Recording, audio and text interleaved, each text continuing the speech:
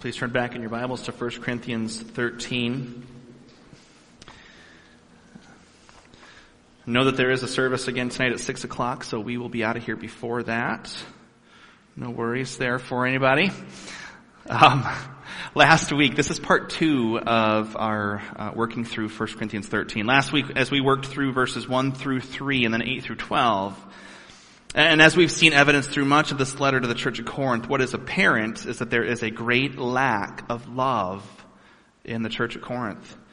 And even as it pertained to ways that God would equip each of them for service, they saw those as ways to show off, to impress, and in such a way as to inflate their own egos.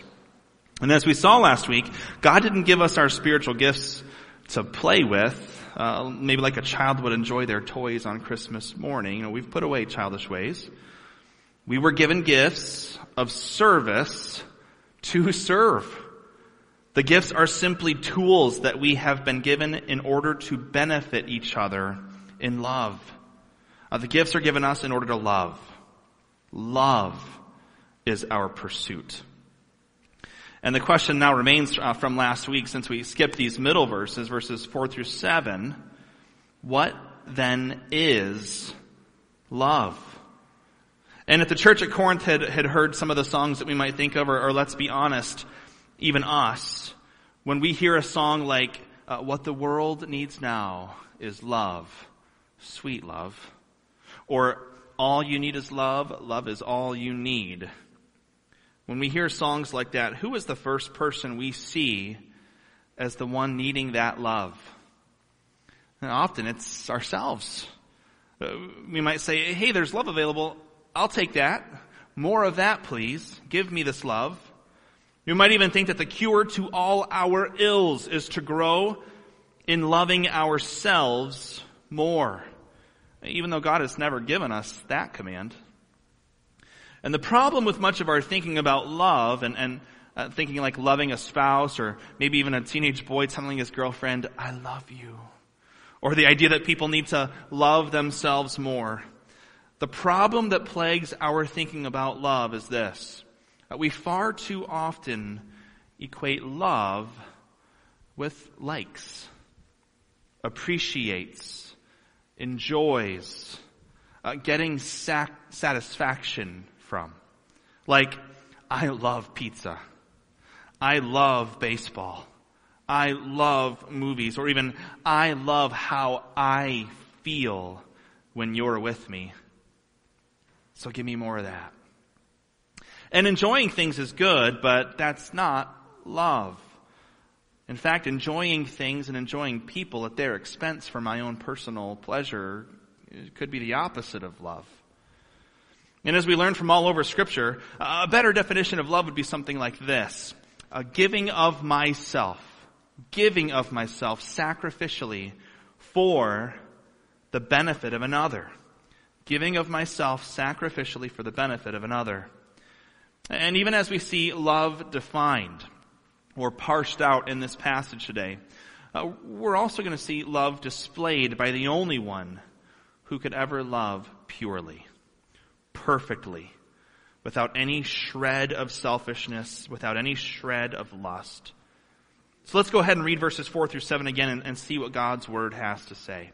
Verse 4, love is patient and kind. Love does not envy or boast. It is not arrogant or rude. It does not insist on its own way. It is not irritable or resentful. It does not rejoice at wrongdoing, but rejoices with the truth. Love bears all things. It believes all things, hopes all things, endures all things. There are 15 different descriptions of love. And the word over and over is this agape love in these verses. 15 different descriptions for us to look into. None of them written as adjectives in the Greek. None of them nouns. Every one, all 15, are written as verbs. Verbs, actions. So just to be clear, love is not how we feel. Love is never how we feel. Love is something that we do. Love is something that you do. So, number one, love is patient. As a verb, we might say it this way: love waits patiently. It is long-suffering. Sometimes patience can be confused for a lack of interest or a lack of emotion. Like, that's not that big of a deal. No big loss to me. I'm fine. That's not what patience is. Patience is being inconvenienced, being wronged, without taking vengeance, without retaliating. Aristotle wrote that the only proper Greek way of handling being wrong was to stand up for yourself and to fight back. You did that to me, you got it coming to you then. And perhaps we hear that sometimes in our culture today. But then we see passages like James 1:19. Know this, my beloved brothers, let every person be quick to hear, slow to speak, slow to anger. Ephesians 4:29, let no corrupting talk come out of your mouths, but only such as good for building up as fits the occasion, that may give grace to those who hear. Matthew 5:39, but I say to you, Jesus said, do not resist the one who is evil. But if anyone slaps you on the right cheek, turn to him the other also. Romans 12:17, repay no one. What about this person? No one. But it's Facebook. No one. Repay no one evil for evil, but give thought to do what is honorable in the sight of all. Christ did this, didn't he? What did Jesus return to us for our evil? We all have sin. What did he return to us for our evil? Certainly not more evil. No, instead, when we had evil on our account against God, God sent his Son to die to pay the price of our evil. When we gave God evil, he repaid us with good. Number two, love is kind. This word means useful service. Love acts in good will toward others. Love expresses unselfish concern for the well-being of others. Remember, these are not feelings. These are actions. So the kindness is not wishing someone well or just hoping that they'll be well.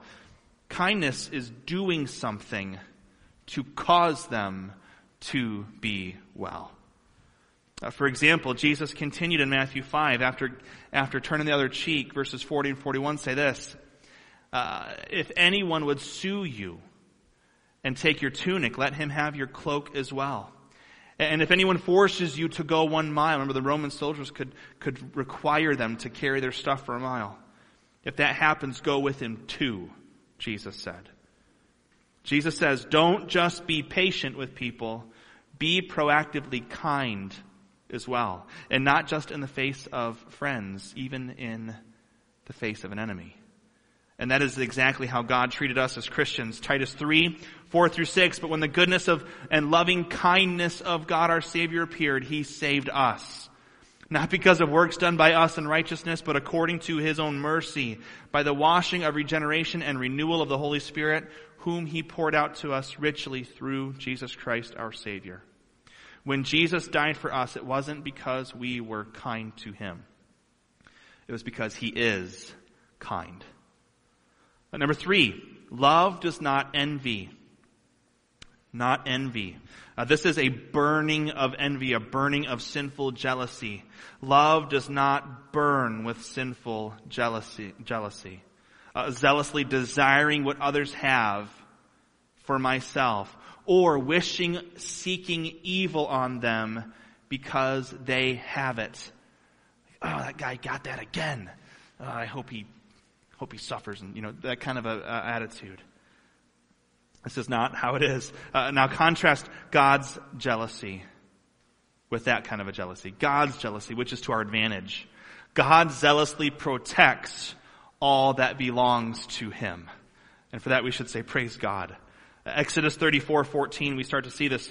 It says, for you shall worship no other God, for the Lord, whose name is jealous, is a jealous God. And we might say, well, how can jealousy be loving?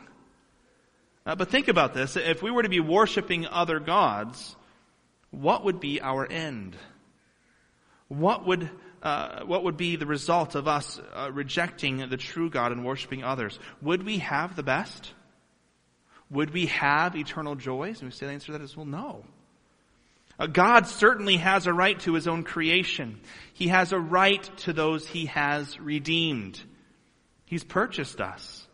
And his protection of us ensures the fulfillment of his promises. So God's jealousy for us is appropriate and to our advantage. That's how God's jealousy is loving. This passage now, though, love does not envy. It speaks of us desiring to have something that is not rightfully ours. You see the difference between those things? One of them hopes to take from another what I desire to be mine.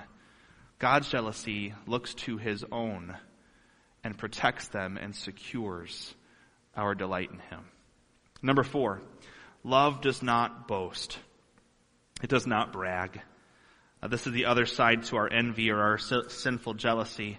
Boasting is having what we selfishly want and then flaunting it. Delighting in having what others don't. Boasting only works when others don't have what we do. They have to be down in order for us to be up. So how would Christ's actions be contrary to bragging? How about Philippians 2:5-8? It gives us an idea. It says, have this mind among yourself, which is yours in Christ, who, though he was in the form of God, did not count equality with God a thing to be grasped, but emptied himself by taking the form of a servant, being born in the likeness of men, and being found in human form, he humbled himself. From God, taking on human form, and then further humbling himself by becoming obedient to the point of death, even death on a cross. If anyone had reason to brag, it's Jesus. But instead of using his perfect righteousness to show off, which would then cease to be perfect righteousness, right? But instead of boasting about his righteousness, he took it with him to the cross as our spotless sacrifice. Love does not boast. Number 5, love is not arrogant. Love is not puffed up or conceited. Love does not inflate our egos. The idea of a balloon trying to blow itself up or begging others to blow our heads up, if you will. Love does not cause me to think highly of myself. Self-admiration, inflated with my own importance or seeking attention. Remember in 1 Corinthians 4, verses 5-7, Paul writes this, that none of you may be puffed up in favor of one against another. When we get puffed up, it's us versus them. 4, who sees anything different in you? And he asks this great question, what do you have that you didn't receive? What do you have that you didn't receive? If then you received it, why do you boast as if you did not receive it? Our salvation in Christ is not of our own doing, is it? It is a gracious gift that God has given to us. We have reason for humility, not arrogance. Now listen to this example from Jesus in John 13. Now before the feast of the Passover, when Jesus knew that his hour had come to depart out of this world to the Father, having loved his own who were in the world, he loved them to the end. He didn't punch out before the cross. Loved them to the end. During supper, when the devil had already put it into the heart of Judas Iscariot, Simon's son, to betray him, Jesus, knowing that the Father had given all things into his hands, that he had come from God and was going back to God. So Jesus, knowing all these things, being in the presence of his betrayer, he rose from supper. He laid aside his outer garments, taking a towel, tied it around his waist, poured water into a basin and began to wash the disciples' feet and to wipe them with the towel that was wrapped around him. And we know of Peter's initial bewilderment at the idea of the Christ doing the dirty work of washing the crud off of their feet. But Jesus was teaching them a crucial point. And none of us know what Jesus has known. None of us know what it's like to be aware that we are soon going back to God. None of us have condescended so far as to match what Jesus has done for us when we serve one another. Think about that. In a relation of one person and another, even if a person thinks they're better than the other person, that view is going to be inaccurate, yes? But even if it were true, and there was a person who's better than somebody else, the distance traveled to serve that other nowhere near compares with the distance a perfect, sinless Son of God traveled to serve us, to serve me, to serve you. And of course, Jesus' service didn't end in the upper room. Number 6, love is not rude. Not rude. Love does not act unbecomingly, carelessly, crudely. Love does not elbow its way in. We could think back to the way the church was practicing the Lord's Supper back in 1 Corinthians 11 as an example of this. Remember, the rich were finishing up all the wine and food. They were even getting drunk. And then declaring that the Lord's Supper was now completed. How wonderful was our participation in the Lord's Supper today, when the poor were still left uncared for, not being able to participate in what is going on. You might say, well, how rude. Or in Luke 7, 36 to 47, this is the account where Jesus was invited to eating with Simon the Pharisee. And the woman who comes in, and she's called who was a sinner. The woman who was a sinner, who knew she was a sinner, came and washed Jesus' feet. That woman wasn't the only sinner in the room, right? Simon didn't seem to remember that. She was amazed to be in the presence of the Messiah and treated him accordingly. While Simon the Pharisee was more interested in investigating Jesus to see if Jesus was good enough for him, and so he treated him accordingly. And so here's the contrast. A person who acknowledges and continually remembers their need for God's grace, grateful for his love and grace to them, becomes a gracious, loving person.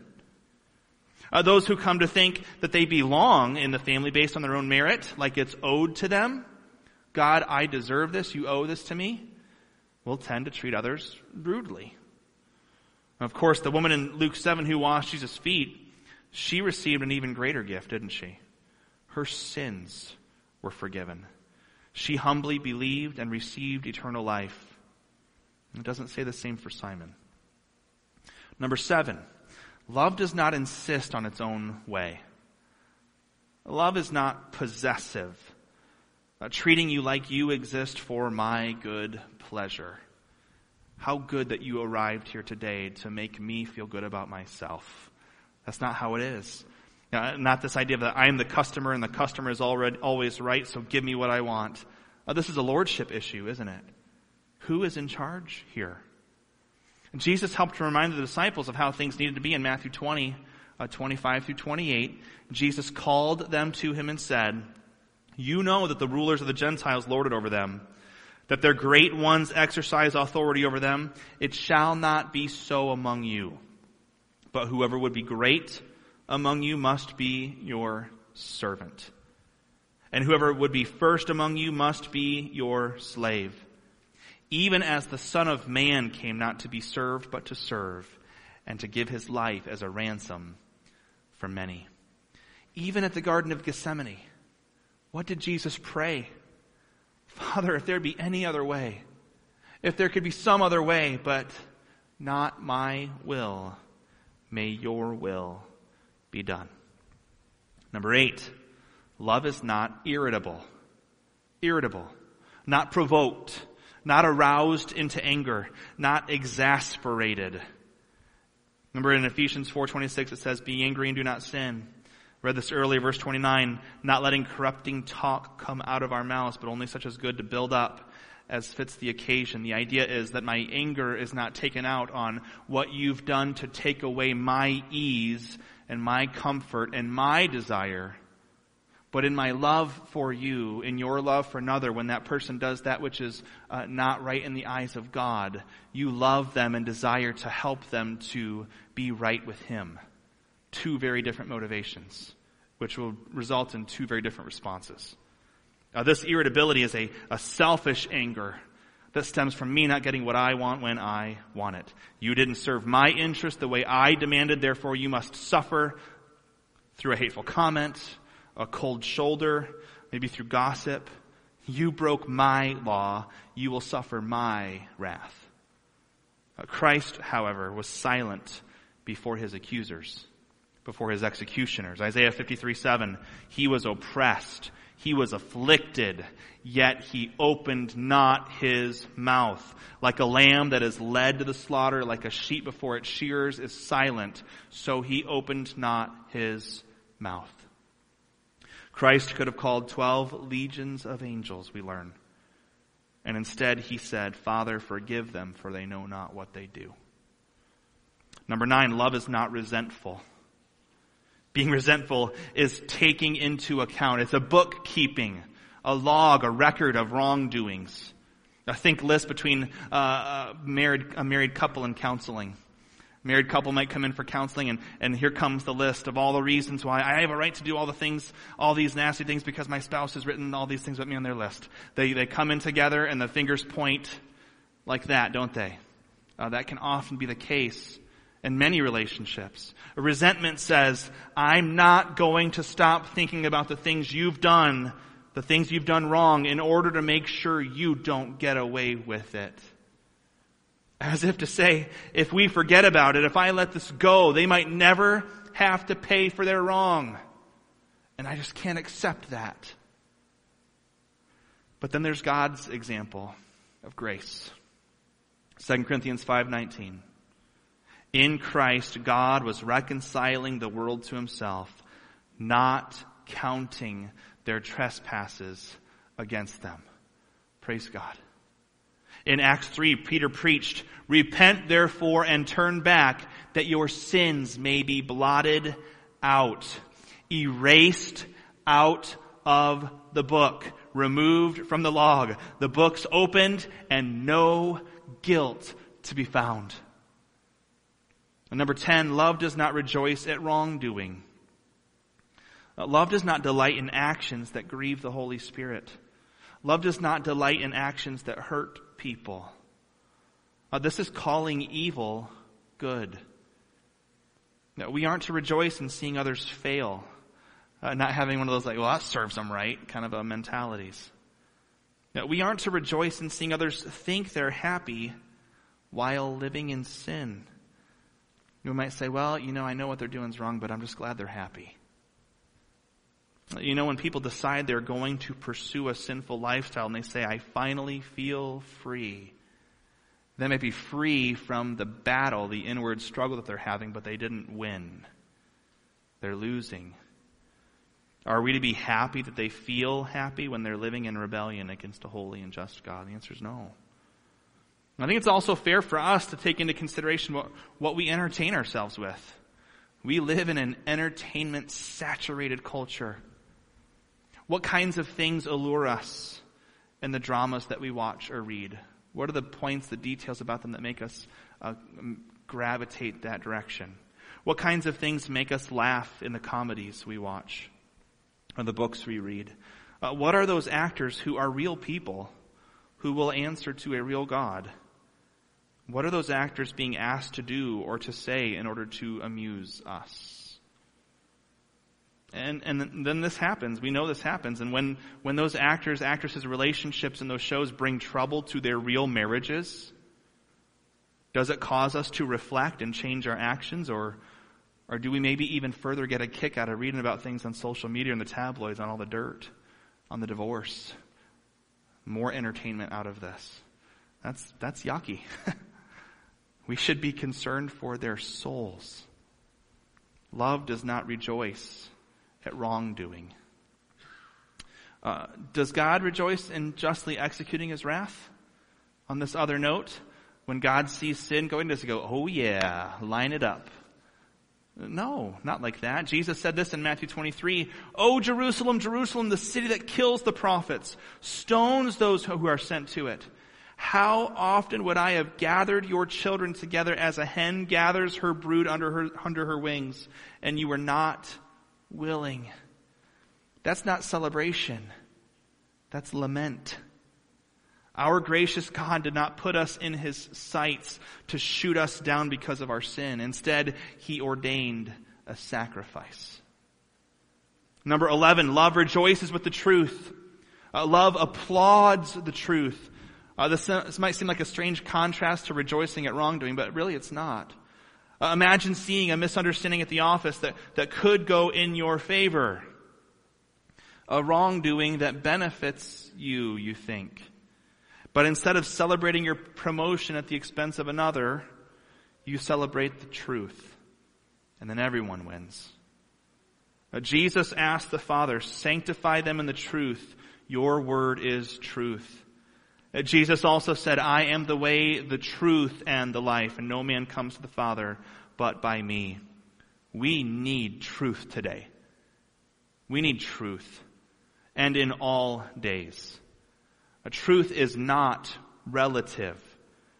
Truth is not how each individual feels about something. Remember, we can feel incredibly strongly about something and still be entirely wrong about it.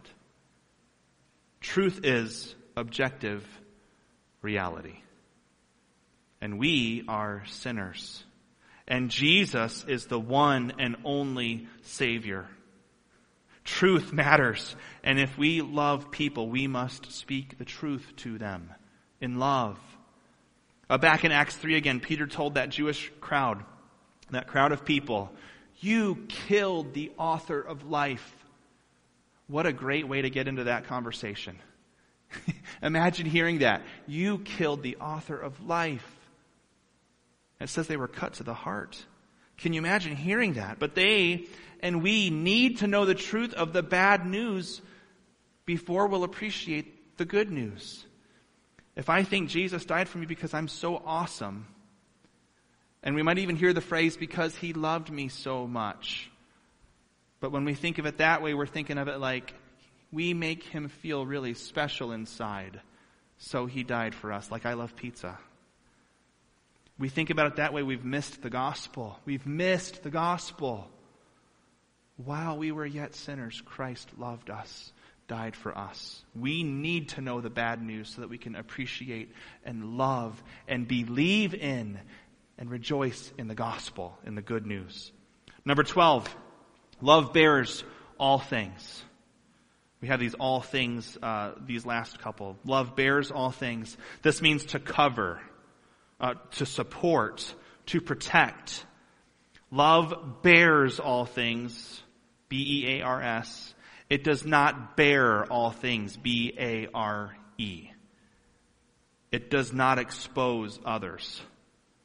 We might think about this in relation to parenting. As a child grows, loving parents will seek to cover, to support, to protect through teaching, through training, instruction, discipline, and in a way that even when the going is tough, even when the parenting is hard, others see in the parent an eager expectation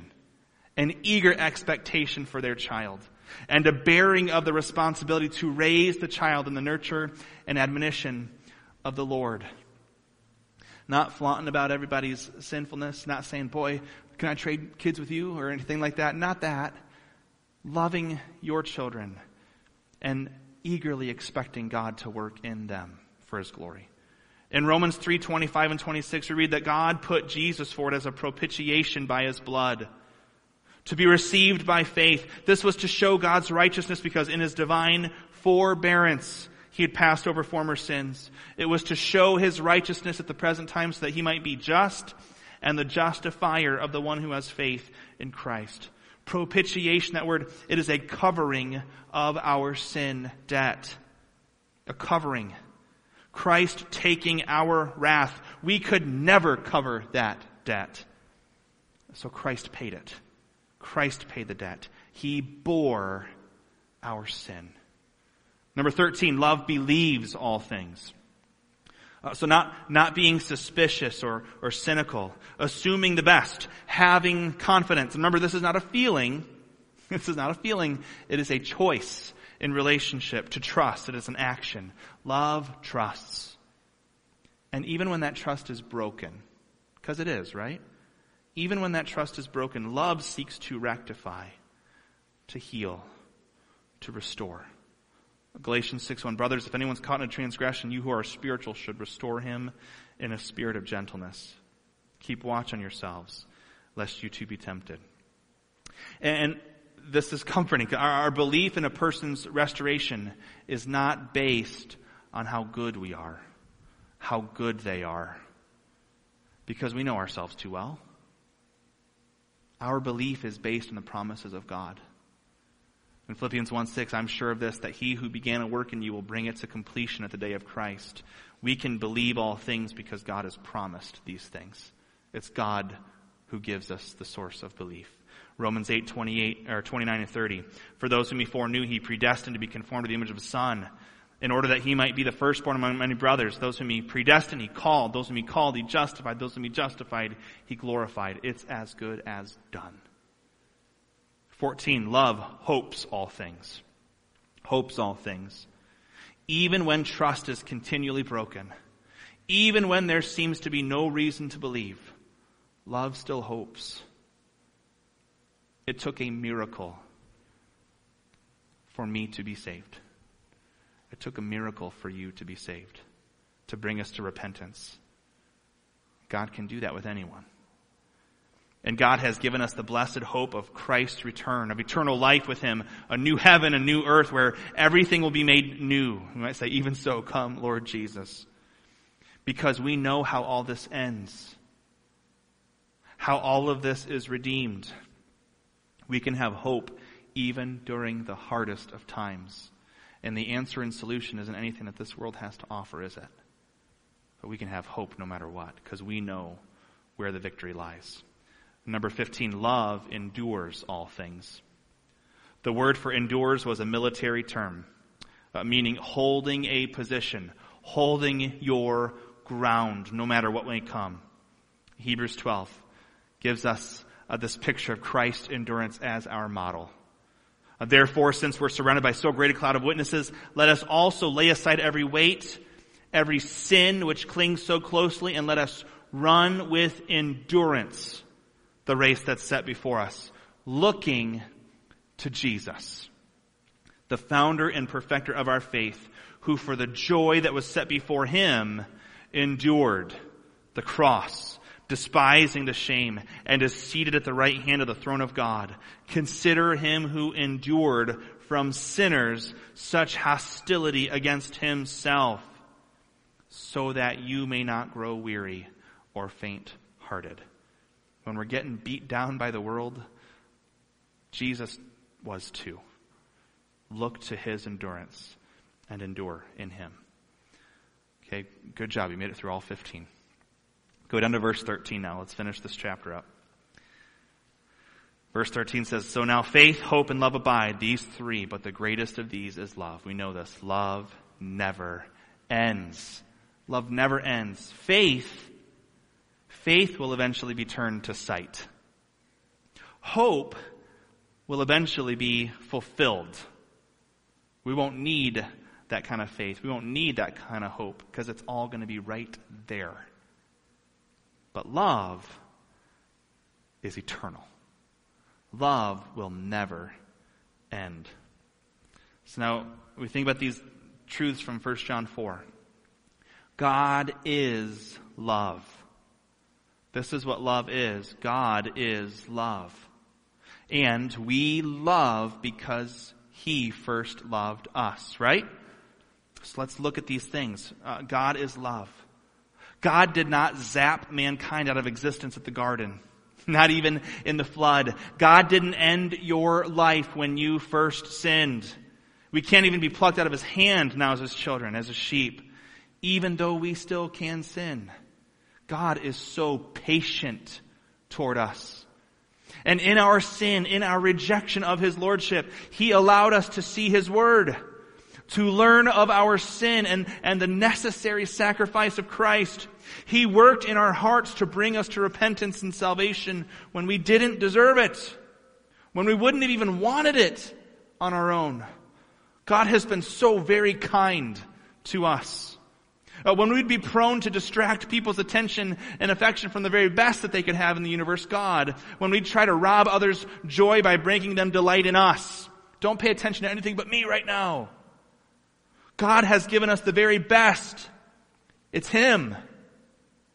There's no better joy than to have God. There's no better thing to delight in than in God Himself. And God has given us forgiveness and access to Himself through Christ. God only gives you the best. And so He gives you Himself. God has lovingly been jealous for us so that He can share with us His glory. Speaking of glory, there's nothing in the universe more glorious than God. And yet, while we were yet sinners, God the Son emptied Himself, took on flesh, lived in this sin-cursed world, experienced hunger, experienced fatigue, even temptation from the evil one. God allowed Himself to be the baby of a teenage mama. Can you imagine this? And He did all of that to die on a cross. God did not come to earth to demand a party. He came to die. God does not boast.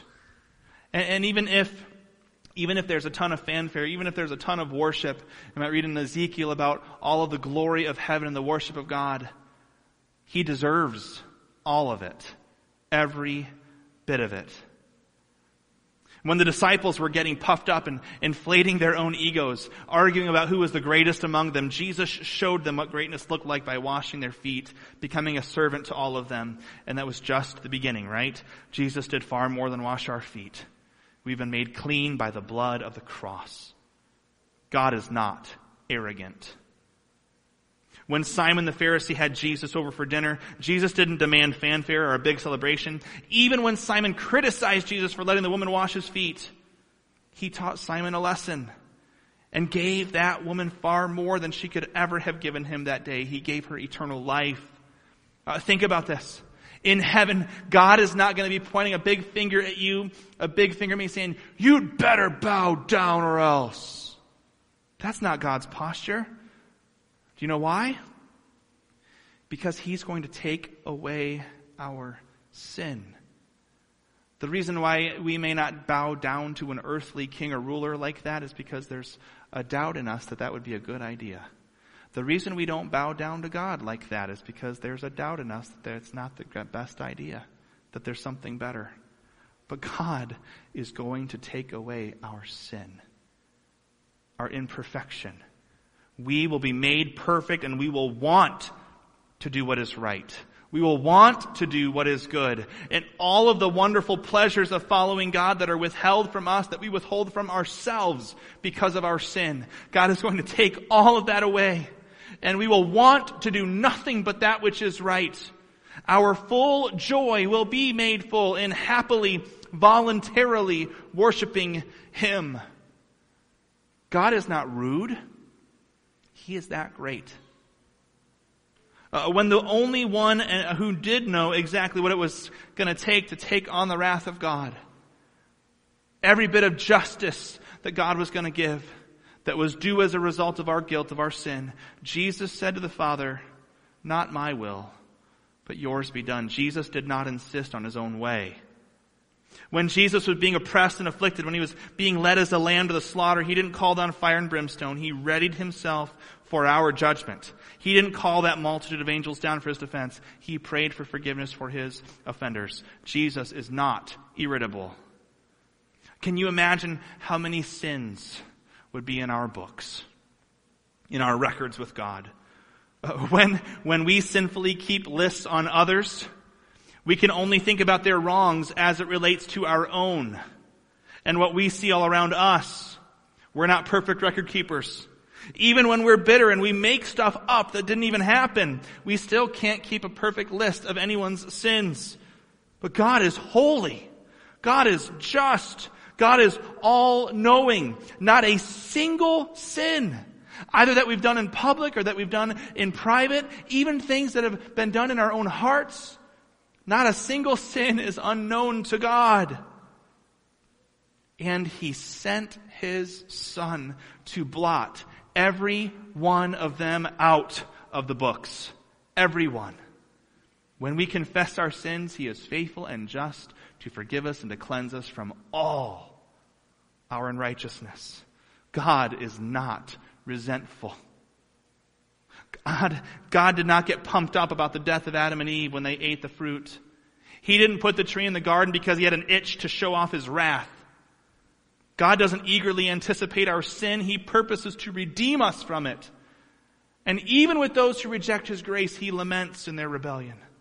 God does not rejoice in wrongdoing. When Pontius Pilate questioned the existence of truth, what is truth? Jesus refused to lie or to manipulate the situation that he was in, which was leading to the cross. And it's a good thing he remained true.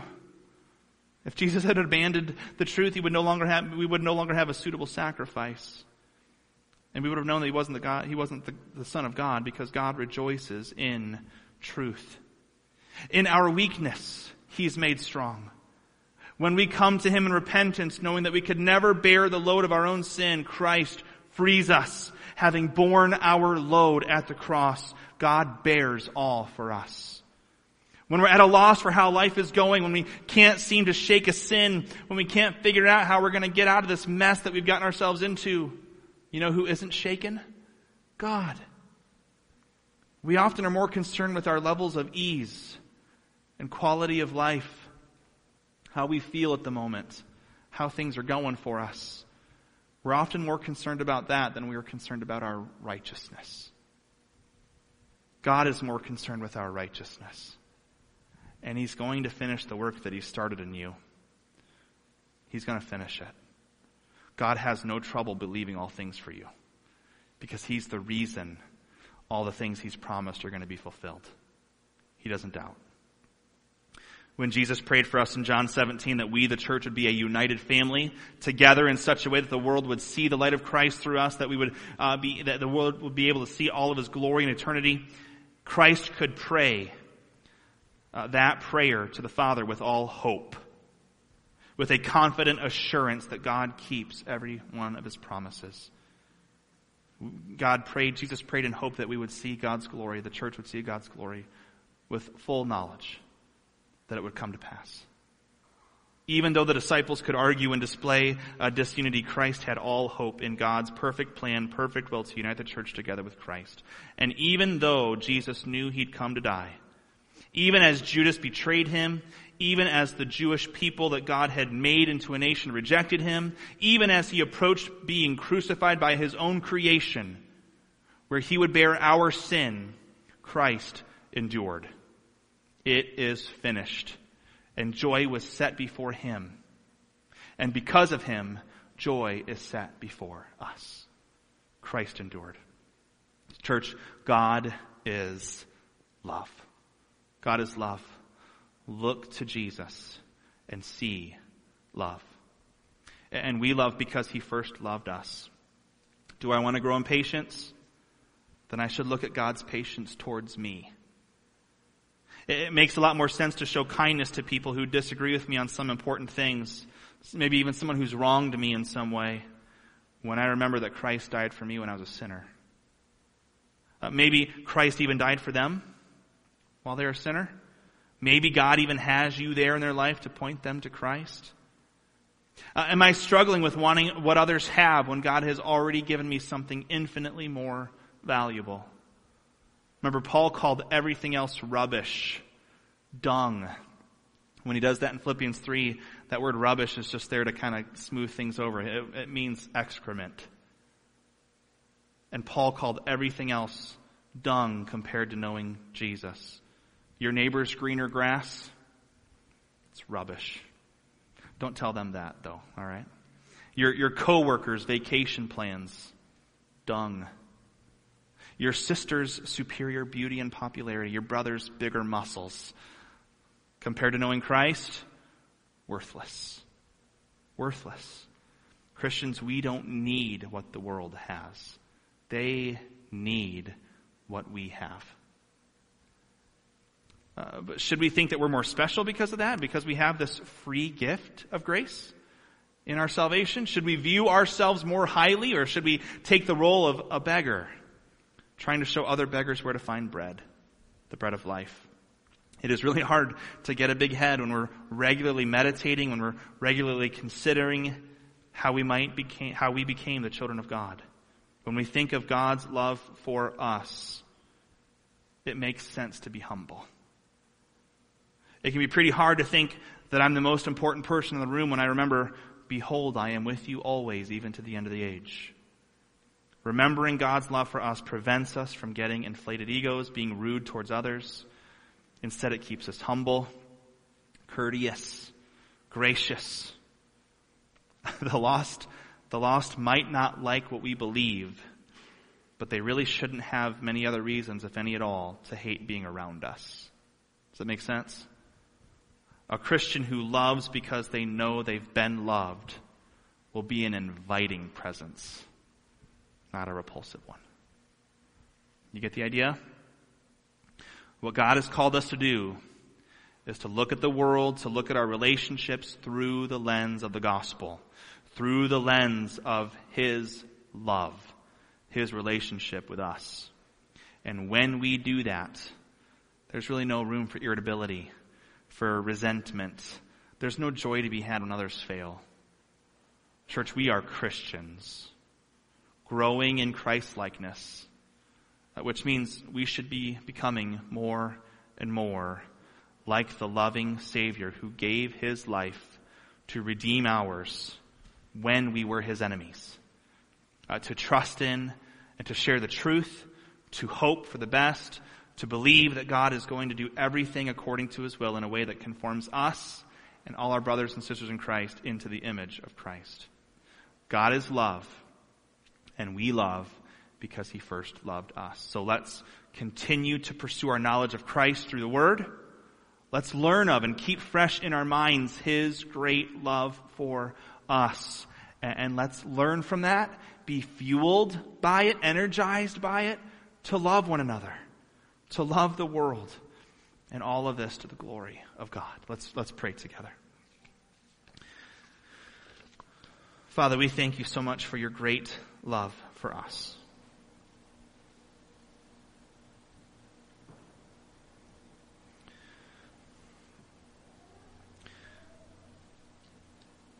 Lord, in the midst of the world that we live in, it is so easy to get caught up into arguments, so easy to get caught up into debates, so easy to get caught up in the thinking that the greatest pursuit in life is a pursuit of pleasure and ease. God, You've given us so much more. What You've given us is far better. God, forgive us where we think that other things are more important than You, than the truth of the gospel, than the need of others to hear the message of salvation. God, I pray if there would be somebody here today who has not put their faith and trust in Christ alone for their salvation, that You would work in their hearts. That they would remember hearing of the bad news of our sin, of their sin, but delighting in the good news of Christ's sacrificial death on the cross, His burial, His resurrection, His victory. That You would work in their heart, that they would desire to repent and follow hard after You. God, I pray that as we think about, as we even leave here from today, Lord, considering, thinking, meditating on the truth of Your great love for us, as that fills our hearts, Lord, may that love pour out of us towards others for their good and for Your glory. And we pray all of this in Christ's name. Amen.